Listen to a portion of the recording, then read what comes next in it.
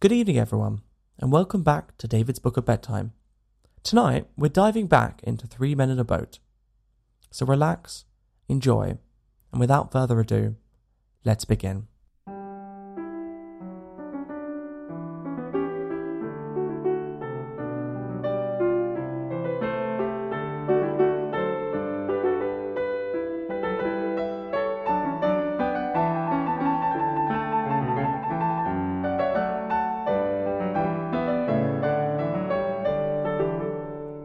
Chapter 3. Arrangements settled, Harris's method of doing work, how the elderly family man puts up a picture, George makes a sensible remark, delights of early morning bathing, provisions for getting upset. So, on the following evening, we again assembled to discuss and arrange our plans. Harris said, "Now the first thing to settle is what to take with us. Now you get a bit of paper and write down J, and you get the grocery catalogue, George, and somebody give me a bit of pencil, and I'll make out a list." That's Harris all over, so ready to take the burden of everything himself and put it on the backs of other people. He always reminded me of my poor Uncle Podger. You never saw such a commotion up and down a house in all your life as when my Uncle Podger undertook to a job. A picture would have come home from the frame makers and be standing in the dining room waiting to be put up, and Aunt Podger would ask what was to be done with it, and Uncle Podger would say, "Oh, you leave that to me. Don't you, any of you, worry yourselves about that. I'll do all of that." And then he would take off his coat and begin. He would send the girl out for 6pence worth of nails, and then one of the boys after her to tell her what size to get, and from that he would gradually work down and start the whole house. "Now you go and get my hammer, Will," he would shout, "and you bring me the rule, Tom, and I shall want the stepladder, and I better have a kitchen chair too, and Jim, you run round to Mr. Goggles and tell him Pa's kind regards and hope his leg's better, and will he lend him his spirit level? And don't you go, Maria, because I shall want somebody to hold me the light, and when the girl comes back she must go out again for a bit of picture cord. And Tom, where's Tom? Tom, you come here. I shall want you to hand me up the picture." And then he would lift up the picture and drop it, and it would come out of the frame, and he would try to save the glass and cut himself. And then he would spring round the room looking for his handkerchief. He could not find his handkerchief because it was in the pocket of the coat he had taken off, and he did not know where he had put the coat. And all the house had to leave off looking for his tools and start looking for his coat, while he would dance around and hinder them. "Doesn't anybody in this whole house know where my coat is? I never came across such a set in all my life. Upon my word I didn't. 6 of you, and you can't find a coat that I put down not 5 minutes ago. Well, all of the..." And then he'd get up and find that he had been sitting on it, and would call out, "Oh, you can give it up. I found it myself now. Might as well ask the cat to find anything as expect you people to find it." And when the half an hour had been spent in tying up his finger, and the new glass had been got, and the tools and the ladder and the chair and the candle had been brought, he would go have another go, the whole family, including the girl and the chairwoman, standing round in a semicircle, ready to help. 2 people would have to hold the chair, and a third would help him up onto it, and hold him there. Then a 4th would hand him a nail, and a 5th would pass him up the hammer. He would take hold of the nail and drop it. "There," he would say in an injured tone, "now the nail's gone." And we would all have to go down on our knees and grovel for it, while he would stand on the chair and grunt, and want to know if he was to be kept there all evening. The nail would be found at last, but by that time he would have lost the hammer. "Where's the hammer? What did I do with the hammer? Great heavens! 7 of you gaping round here, and you don't know what I did with the hammer." We would find the hammer for him, and then he would have lost sight of the mark he had made on the wall where the nail was to go in, and each of us had to get up on the chair beside him and see if we could find it, and we would each discover it in a different place, and he would call us all fools, one after another, and tell us to get down, and he would take the rule and remeasure, and find that he wanted 31 3/8 inch from the corner, and would try to do it in his head and go mad. And we would all try to do it in our heads and arrive at different results and sneer at one another. And in the general row, the original number would be forgotten, and Uncle Podger would have to measure it again.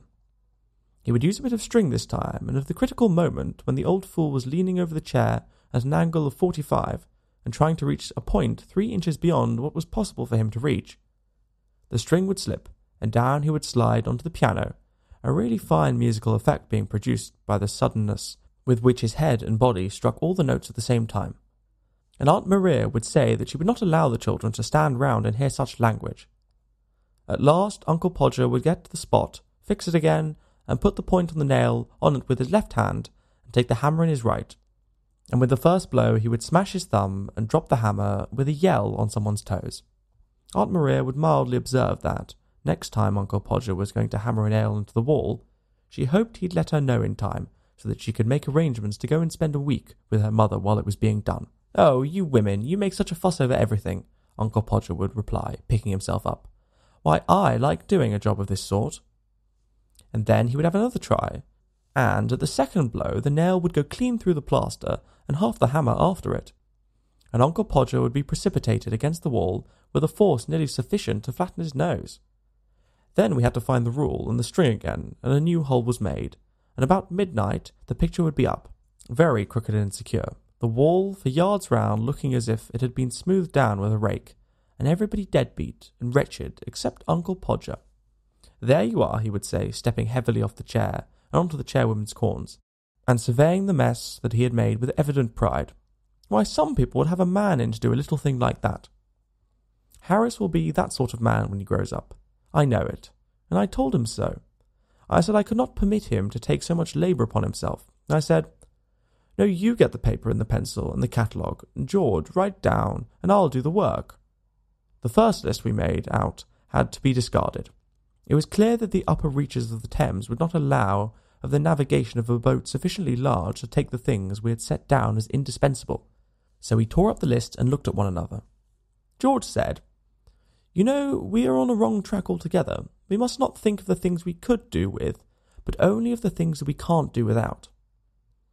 George comes out really quite sensible at times. You'd be surprised. I call that downright wisdom. Not merely as regards the present case, but with reference to our trip up the river of life generally. How many people on that voyage load up the boat till it is ever in danger of swamping with a store of foolish things which they think essential to pleasure and comfort of the trip, but which are really only useless lumber?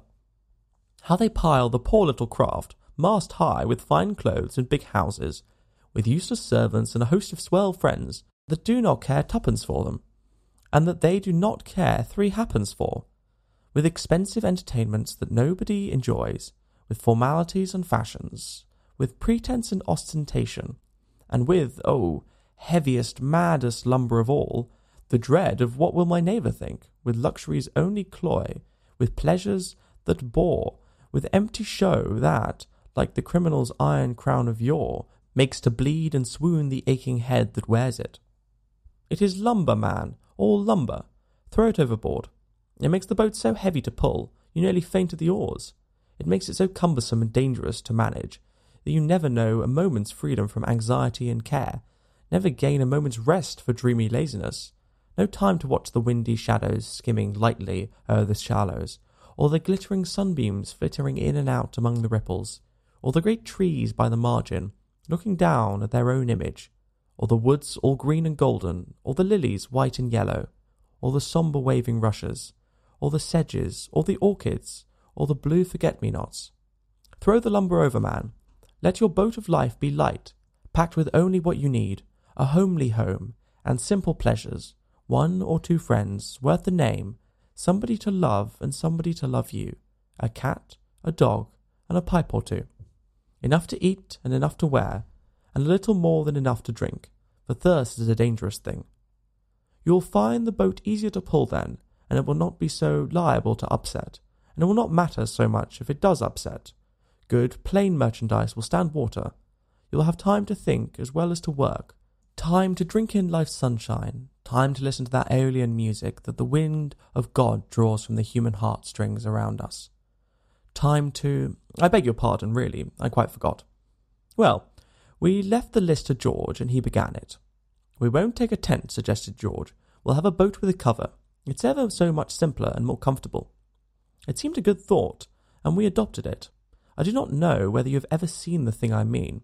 You fix iron hoops up over the boat, and stretch a huge canvas over them, and fasten it down all round from stem to stern, and it covers the boat in a sort of little house, and it is beautifully cosy, They're a trifle stuffy, but there everything has its drawbacks. As the man said when his mother-in-law died, and they came down upon him for the funeral expenses. George said that in that case we must take a rug each, a lamp, some soap, a brush and comb between us, a toothbrush each, a basin, some tooth powder, some shaving tackle, sounds like a French exercise, doesn't it, and a couple of big towels for bathing. I noticed that people always make gigantic arrangements for bathing when they are going anywhere near the water, but they don't bathe much when they are there. It's the same when you go to the seaside. I always determine, when thinking over the matter in London, that I'll get up early every morning and go have a dip before breakfast, and I religiously pack a pair of drawers and a bath towel. I always get red bathing drawers. I fancy myself in red drawers, they suit my complexion so. But when I get to sea, I don't feel somehow that I want that early morning bathe nearly so much as I did when I was in town. On the contrary, I feel more that I want to stop in bed till the last moment, and then come down and have my breakfast.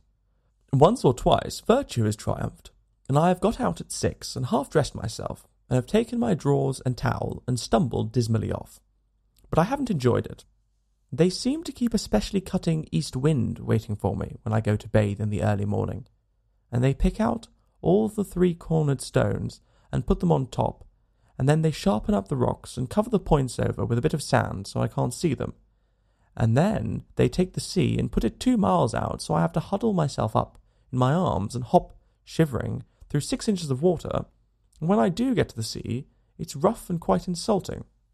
One huge wave catches me up and chunks me in a sitting posture, as hard as it ever can, down onto a rock which has been put there for me, and before I've said, "Oh, ah," and found out what has gone, the wave comes back and carries me out to mid-ocean. I begin to strike out frantically for the shore, and wonder if I shall ever see home and friends again.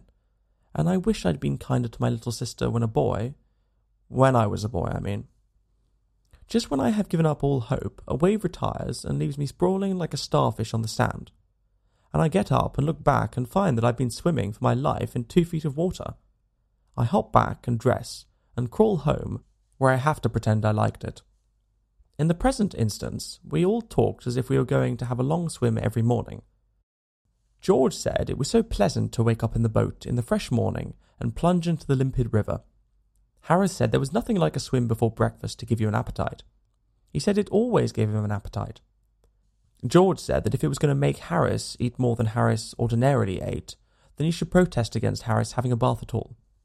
He said there would be quite enough hard work in towing sufficient food for Harris up against stream as it was.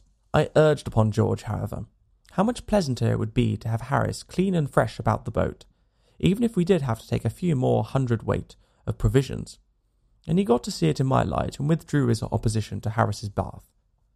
Agreed finally that we should take 3 bath towels so as not to keep each other waiting.